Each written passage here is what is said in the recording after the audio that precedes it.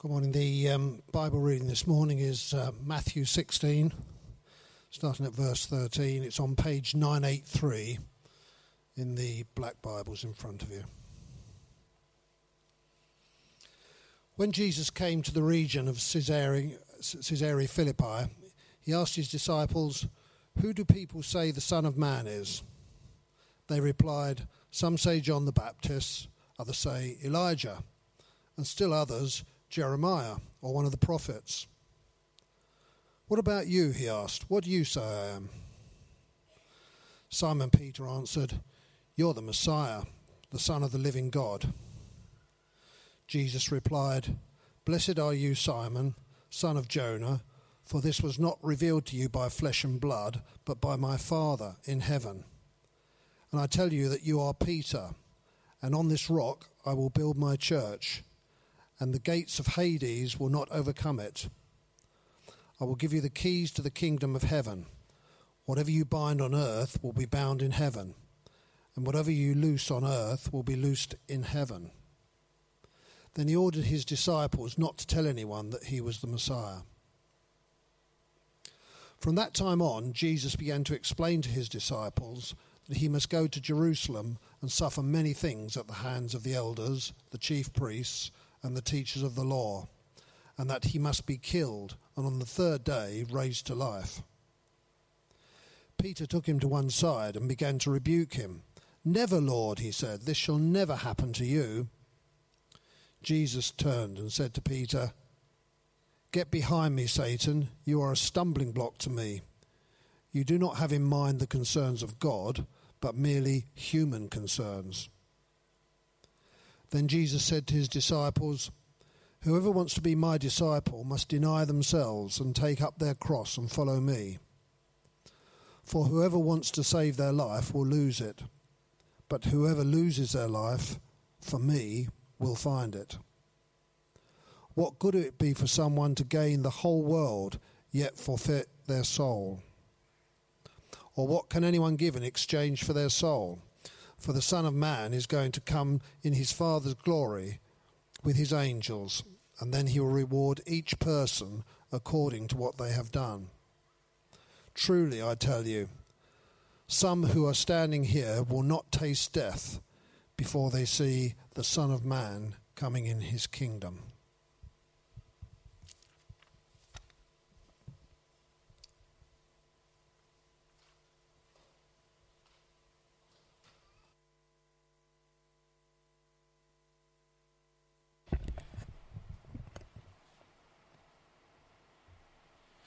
Well, it's great to be back again, and it's the third time in 3 years. You're probably noticing the haircut. We got that from Rocky down the road here, your own barber, calling it a manly haircut. But going to Rocky, he didn't give me simply a haircut, he gave me an experience, and I don't think I'll ever forget the stories he told. He's a very funny man. It's great, it is good to be here, and I like to sort of acclimatise myself. You notice I'm wearing the Scott Petty look? Eh? All things to all men, eh?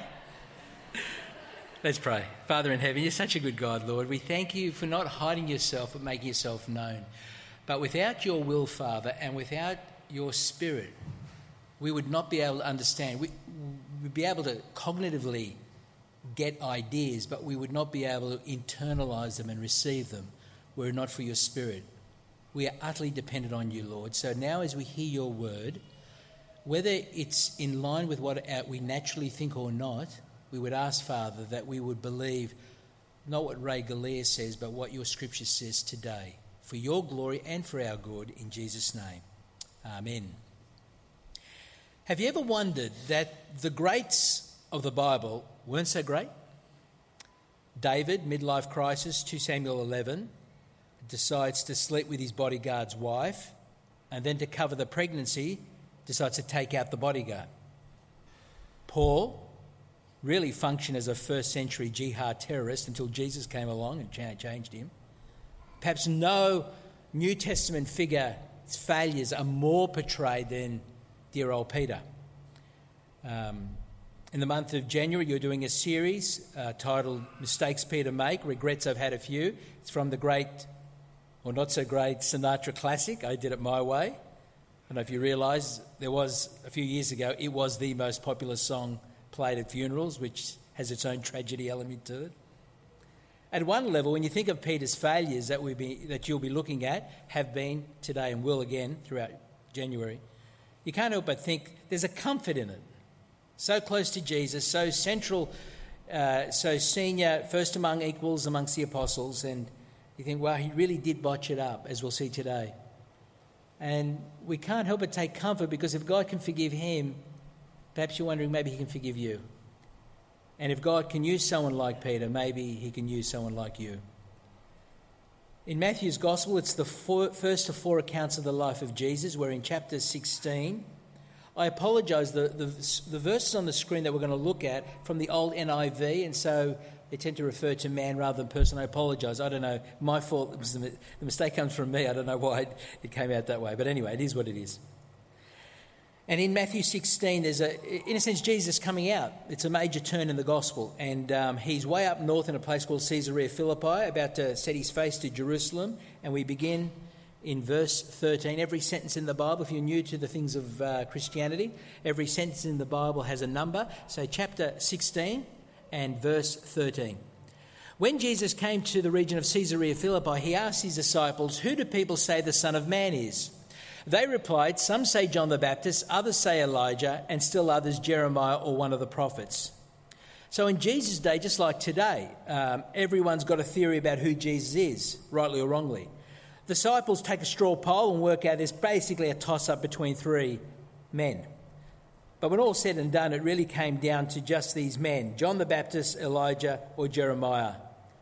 So the 2 things that these 3 men have in common is this. 1, they're all prophets, and 2, they're all dead. So after everything Jesus has said and done, the best that the popular poll could come up with was that Jesus was a dead prophet who in some way might have come back. And that's what marks them as outsiders to Jesus. Because what they're functionally doing is bringing Jesus down to size, down to our size. So then in the end, he's just a better version of you and me. And let's face it, who's going to really bend the knee? Who's going to turn their life upside down? Who's going to deny themselves, take up their cross and follow someone who's just a better version of you and me? Well, virtually every world religion has something nice to say about Jesus. Many Hindus treat Jesus as a guru. Buddhists and Baha'i love to quote his teachings. Mahatma Gandhi loved the Sermon on the Mount. Islam explicitly declares Jesus one of the great prophets. No one's got a bad word. Average person in the street will say, "Can't stand the church, love Jesus." And really, functionally, what people do is they raise Jesus high enough to accord him a degree of respect, but keep him low enough so that I don't have to worship him. And that's what marks outsiders as outsiders of Jesus. And so then Jesus says, "Okay, boys, what do you say? You've been with me for 3 years now." It's important. Jesus doesn't hold the view that all opinions are equally right. And it's worth saying, every world religion, including Christianity, could be wrong. What we can't all be is right. Because we're just simply saying different things. Matthew 16, verse 15. "But what about you?" he asks. Now he's asking the insiders, what do you say? Who do you say I am? Simon Peter answered, "You are the Christ, the Son of the living God." Friends, sooner or later, you're going to have to come to terms with this question. It's so fundamental. Jesus is asking you, who do you say that I am? Because your salvation turns on your grasp of his identity. And Peter gets up, and I think representing the 12, says, "You are the Christ, the Son of the living God." He got it right. No regrets here. Peter wasn't saying, though, "Jesus, I know your surname. You know, Mum and Dad were Mr. and Mrs. Christ. I'm Galea, you're Smith, he's Christ." It doesn't work that way. Christ here is a title, not a surname. It means long-awaited, appointed King of Israel and King of Kings. It carries its own job description. It comes anticipated way back 1,000 years before in passages like 2 Samuel 7, Psalm 2. Let me put it simply, though. Say your name is John and you're job title was plumber and your job description was to fix taps, then Jesus, his name, his job title is the Christ, the Messiah. His job description is to rule the universe, including you and me. That's how you need to understand the word Christ. And I found out many years ago there is 1 billion miles, separating someone who has a respect for Jesus and someone who allows Jesus to rule their life. I'm so glad when I was 20 at Sydney University, a friend of mine who'd become a Christian from an atheist background quoted C.S. Lewis, that famous trilemma, and she said to me, Ray, you really got to make a decision about Jesus and as to who he is. He's either Lord, lunatic, or liar. And we'll put it another way. He's either Christ, crazy, or a cult leader. Which is it to be? I knew what she was getting at. It wasn't my Lord. There were serious implications. She didn't spell them out, but you can't not think that buried in the very term Christ. What's it to be?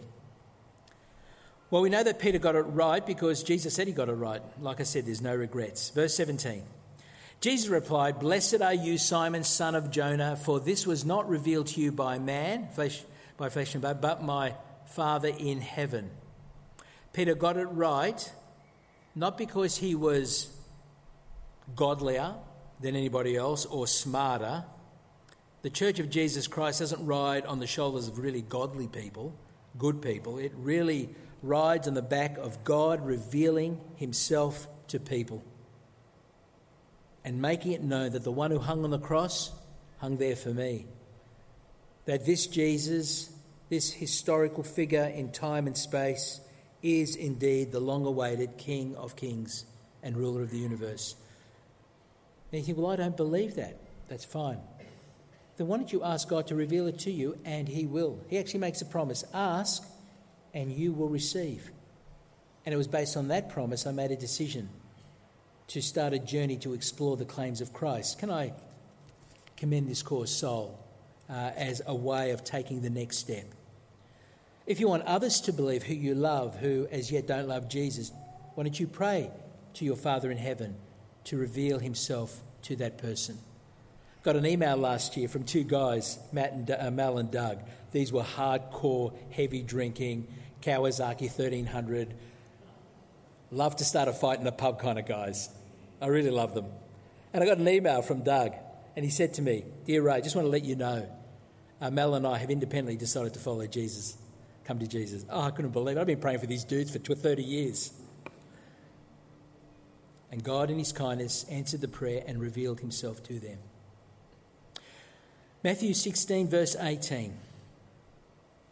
Peter's confession of Jesus will be pivotal in building his church. Verse 18.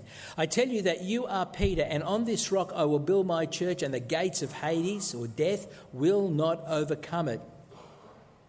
Let's pick up the promise first there. The promise is simply this: no matter how bad it gets in time and place in the history of the world, no matter what the devil and death throw at the church, it will not be destroyed. Of that you can guarantee, because there's a promise here. It's a promise of assurance and comfort to every one of us. Let me put it another way. The only thing you can be guaranteed that's going to be here when Jesus returns is the church. It may not specifically be St. Matt's Manly, but the church of God will be here when Jesus returns. There is not one company, including Apple, not one career, not one of the 193 nations that make up the United Nations, not one political constitution that is guaranteed. May be here, but it's not guaranteed to be here when Jesus turns up. But the church will be. So don't get despondent. At any given time and place, it might be on the way up or down, but God is at work and he is building his church. So get with the plan. Whatever you do in 2016, get with this plan, because it is God's plan and Jesus is building the church and he wants you to be partners with him in it. In two windows into how he has built the church in the last 100 years. 100 years ago, 1900, 9% of Africa, the continent of Africa, was declaring itself to be Christian.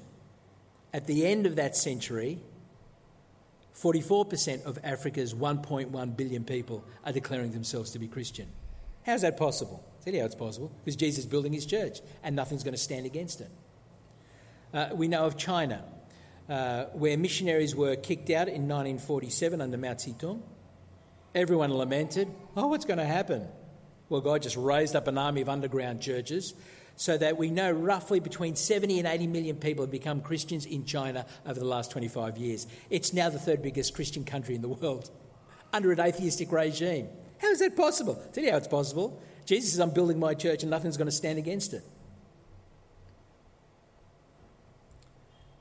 And how does Jesus build his church?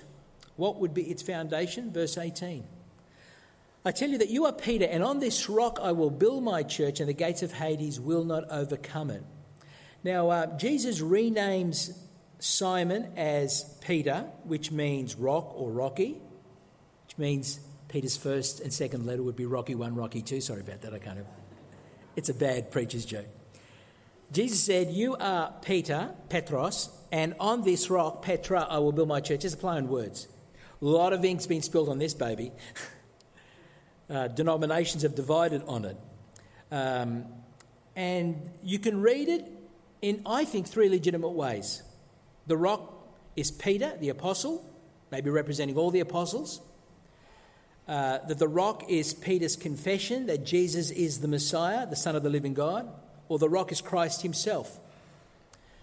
I think all options are possible, but if we want to go back before the Catholic-Protestant divide of the Reformation 500 years ago, and before the division between the Orthodox, the Western and Eastern churches, and listen to the early church fathers, this is how they have spread over about 8 centuries, 7 centuries. This is what they said about that verse. Here's a little summary. 17 of the church fathers believed that the rock was Peter. That would be in line, say, with Roman Catholic thinking that grounds the papacy. 44 of the church fathers, however, believed that the rock was Peter's confession. You are the Messiah, the Son of the living God. 16 of the church fathers believed that the rock was Christ himself, and 8 believed that the rock was the apostles, as Ephesians 2:20 says. I think the majority view is probably right, and the majority view is saying then, as I believe it's saying now, that the foundation of the church is ultimately the confession of Jesus Christ and him crucified. That is the key that unlocks the gates of heaven. Verse 19. I will give you the keys of the kingdom of heaven. Whatever you bind on earth will be bound in heaven. Whatever you loose on earth will be loosed in heaven. The footnote will I think, give a better translation. What you bind on earth would have already been bound in heaven. That is, what's happening on earth is not determining what's happening in heaven. It's actually reflecting what's already happened in heaven. And that is, God in heaven has revealed that the key is this, that Jesus Christ is the King of Kings, the only means of forgiveness. And when you receive it, the doors of heaven itself are unlocked, and you are set free from the guilt and shame of your sins. We saw Peter unlocking the door, did we not? In Pentecost, weeks after Jesus had died and risen, he's preaching to 3,000, a good number of whom had cried out, "Crucify him!" And now, convicted of their sin, that they'd actually murdered the Messiah. If there was an unforgivable sin, it's got to be that one, right? And they are packing it. And they say to Peter, "What are we going to do? We've killed the Christ." And he says to them, the very verse that was read out to us in the baptism, "Repent and be baptized, every one of you, in the name of Jesus Christ, and you will be forgiven of all your sins and receive the gift of the Holy Spirit."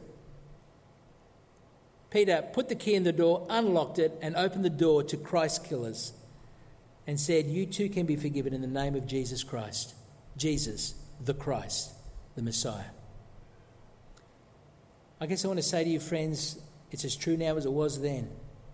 Whatever you've done, whatever you've become, it matters, but it can be forgiven. There is nothing you have done that can't be forgiven in the name of Jesus Christ. Isn't that good news? That's why it's called good news. Equally, there's nothing you've done that can be forgiven if you don't take the key and receive Jesus as your Messiah and King.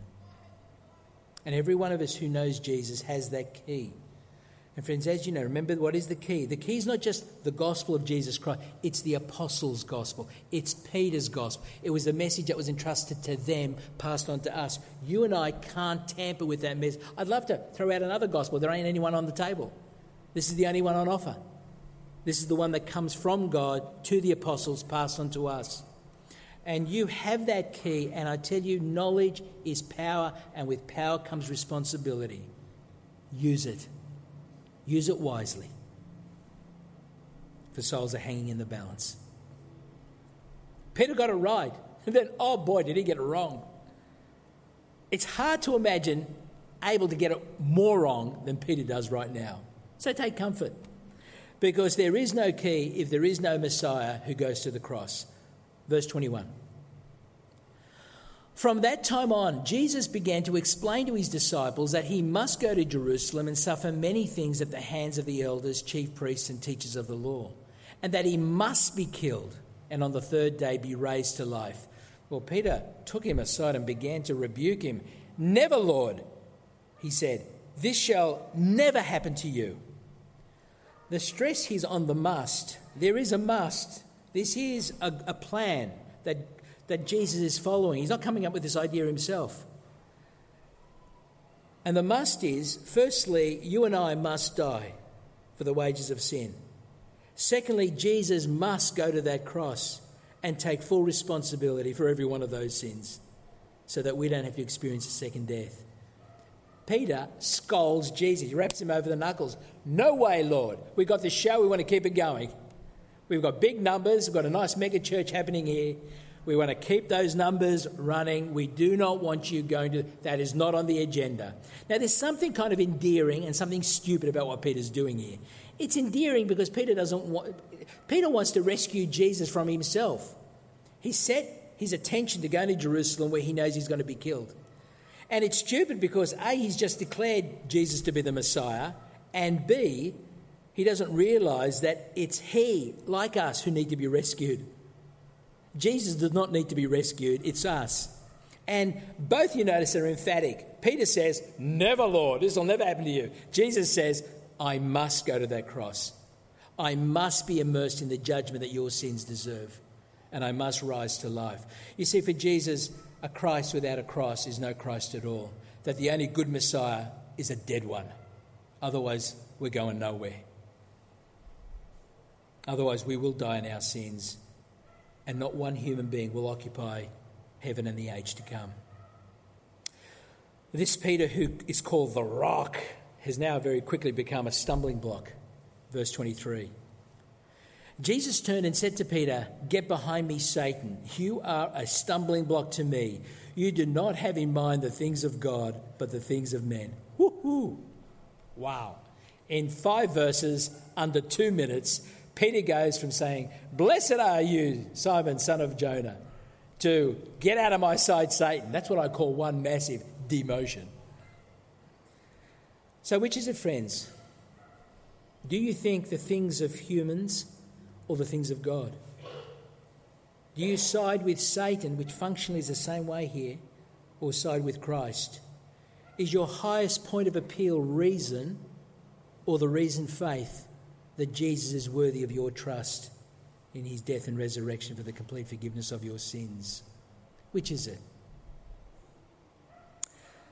Well, Jesus makes it clear who he is. He's the Messiah, the Son of the living God. What he has come to do, to die and rise for our forgiveness. And thirdly, what is our response? Verse 24. Then Jesus said to his disciples, if anyone would come after me, he must deny himself, take up his cross and follow me. For whoever wants to save his life will lose it, but whoever loses his life for me will find it. For what good is it for a man if he gains the whole world yet forfeits his soul? Or what can a man give in exchange for his soul? That the road of the Messiah will be the road of the Messiah's people. Christ doesn't ask anything of you that he himself has not been first prepared to do. He gave his life for us. To put in the words of Romans 5:8, 9, Christ died for us while we were sinners. Christ died for us while we were enemies. That Christ would give his best, his life, while we were certified enemies. And Jesus wants you to count the cost remember doing exactly the same thing in the Hotel Bondi when two of my friends caught wind that I was reading the Bible and thinking of, and they were worried that I was going to fall away from paganism. And as they counted the cost, I realised I had a choice. If I was to accept Jesus, it would have to be on his terms. He gave up his life for you. He now says it's time for you to give up your life for me, to deny yourself and your personal preferences and put my priorities before those preferences. Bonhoeffer, who was a very famous Christian who was executed under orders from Hitler in 1945, Bonhoeffer made this statement. He said, "When Christ calls a person, he bids him to come and die." That's exactly the Christianity that Jesus is offering. Who are you prepared? What are you prepared to die for? The great enemy of the church, says Bonhoeffer, is two words: cheap grace. I love grace. Saved by grace. Preach grace. Sing grace. Amazing grace, how sweet the sound that saved a wretch like me. Love grace. There's no salvation without grace. It's all undeserved. But cheap grace is forgiveness without repentance. Cheap grace is taking the gift but not wanting a bar of the giver. Cheap grace is wanting Christianity but no cross.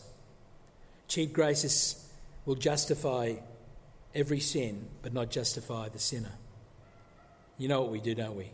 It's very easy to slip into it. We pack as much pleasure and comfort into our Christian life that we believe we can have until such time as we cross that line and are no longer a Christian.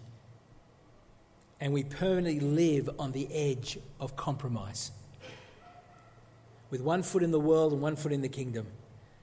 And we kind of are neither, we're either pathetic pagans or unfruitful Christians.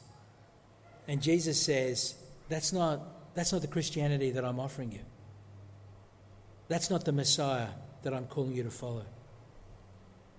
He says, anyone who would come after me must deny himself, take up his cross and follow me. And let me tell you, friends, the only people taking up their cross in the first century are on their way to execution. In November last year, I was interviewing a lovely woman who'd become a Christian from an Indian Muslim background. And I said, she was about to marry one of our guys. And I said to Amelia, it was an interview up the front, might be even on our website, I'm not sure. And I said to Amelia, what's been the cost of following Christ for you? And she said, well, my family have given strict orders that I am to have nothing to do with them. Parents, sisters, brothers, I'm to have no contact back in India with them. So, wow, and my heart went out. I said, oh, I'm so sorry. And I said, it must be so hard. And, quick as a flash, almost as though it were a rebuke to me, she said, I'm focusing on how hard. And I said, that's nothing compared to what Jesus did for me. I empathise with the cost. She instinctively focused on what Jesus and the cost it was for him to die for her. Well, that shut me up. Of course it is a cost, and it was worthy of many tears. But given what Jesus has done for us, they really just don't compare. Friends, there is no other Jesus on the table. There is no other Christianity on offer. This is it. Anyone who would come after me must deny himself, take up his cross, and follow me. Jesus says, what good is it? Get out the calculator, weigh up the pros and cons, the debit and think like an accountant, do your sums. He says, what good is it to gain the whole world and forfeit your soul? What can a person give in exchange for their soul? The most precious thing you have is you. Don't blow it. And it's very mathematical. He says, what good is it to get it right? I mean, get it right in every key area of your life. Relationships, investments, housing, employment. To get it right, and get it wrong on Jesus. Gain the whole world, as if who's going to get that anyway? To gain the whole world and forfeit your soul. Do you think the things of God or the things of a human? Getting it right about so many things, in the end, doesn't matter. But getting it right about Jesus is so fundamental. It's quite relieving, really. You can have a life littered with regrets, get Jesus right, and you've got everything right. It's really quite... There's one thing you've got to get right. I'm into the KISS principle, keep it simple, stupid, right? Comes down to this. Because you know, you've got a truckload of regrets, and so do I. And life goes on. I remember growing up, I grew up on a farm in the western suburbs of Sydney, and we were Maltese market gardeners. We grew vegetables. I hated it. I'm on The View. If you can't eat it, concrete it. Well, actually, that's my dad. That's my dad's view more than me. I really just was not interested in farming and learnt nothing really, but did what I was called to do. But I didn't really like doing it. I remember coming from Perth. It was 1981. I visited some friends in Perth. Came back. I caught that back-breaking bus trip. 3 days, 2 nights, no sleep. I arrive at my parents' place at 6 a.m. Really bug. I'm really tired, and they were picking cucumbers and washing them before they took them to the markets. And I said, "Hi, bye, I'm going to sleep." Dad said, "I really need you, Ray, to spray some hectares of cabbages to the side of the house. They had bugs in them." And I thought, "Oh no, I'm so tired." Anyway, not willingly, but I did it. I sprayed the cabbages. 2 hours later, put the stuff away, went to bed. That afternoon, I woke up and I'm walking down the hallway on the plastic on the carpet because, I'm a wog and, we always have plastic on everything. At the end of the hallway is the dining room, and the dining room window overlooks the cabbage patch that I just sprayed. And I said, and Dad's there scratching his head, and I walk up next to him. I said, "What's the matter, Dad?" He said, "Ray, take a look at these cabbages." He said, they look wilted. Literally, they look like they had a hangover, And what could be the problem? And, we tossed around a few theories: humidity, too much water, not enough water. By the way, he said, "Ray, what kind of spray did you use?" "No, I've been spraying all my life." I said, "The Gramoxone." He said, "I don't know what your father did when he get upset, but mine would turn a deep burgundy colour and white froth would sort of accumulate either side of the mouth. I knew I was in trouble." He said, "You idiot, you used the wrong spray." I don't know if you know anything about sprays. There's a big difference between weedicides and pesticides. Pesticides only kill pests, but they leave plants alone. Weedicides kill everything that's living, cabbages, weeds. Well, I used a weedicide, and without realising, I wiped out hectares of cabbages, thousands of dollars down the drain. But hey, life goes on. I'm able to laugh at it. You can laugh at it. My dad even eventually got to laugh at it. The good thing was he never let me spray after that, which is, if I knew that, I might have been tempted a bit earlier. But my cousin, 40 years ago, when sprays were less politically correct and sensitive to ecology, and he was using a very toxic spray where you had to be gloved up, masked up. It was heavy-duty stuff, the age of DDT. And he decided to have a little smoke home in the afternoon. He took the glove off, didn't realise some of the spray had gone on his hands, then reached for a cigarette, went onto the cigarette, went into his mouth. I'm telling you, 3 hours later, he was found dead in his bed by his brother. Friends, there are some mistakes you can't afford to make. Getting it right about Jesus is of that order. It's got to do with eternal life. And Jesus is saying, you come to me on my terms, but come to me. Come to me. Lose your life so you can gain it. Deny yourself so you can have life to the full. Come to me on my terms, and you will be blessed. I really pray that 2016 will be the year that some of you, perhaps right now, will say yes to Jesus as your King and receive complete forgiveness for your sins. I really hope that 2016 will be the year where you set priorities in line with his purposes. 2016 will be the year where you start to invest in the very church that Jesus is building.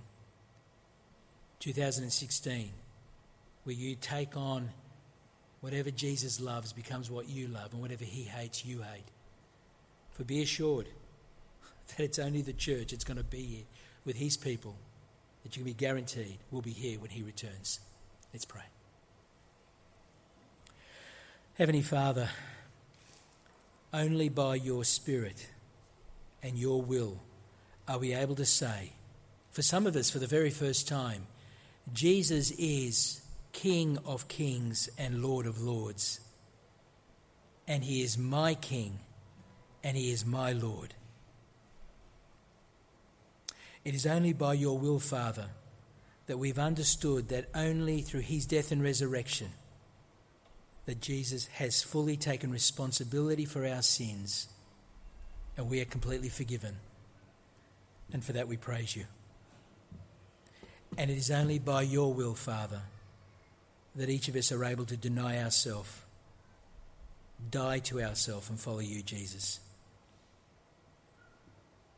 May we follow you, Lord, whatever it takes throughout the course of this year and beyond.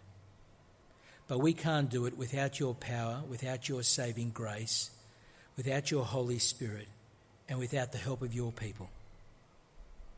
In Jesus' name we pray. Amen.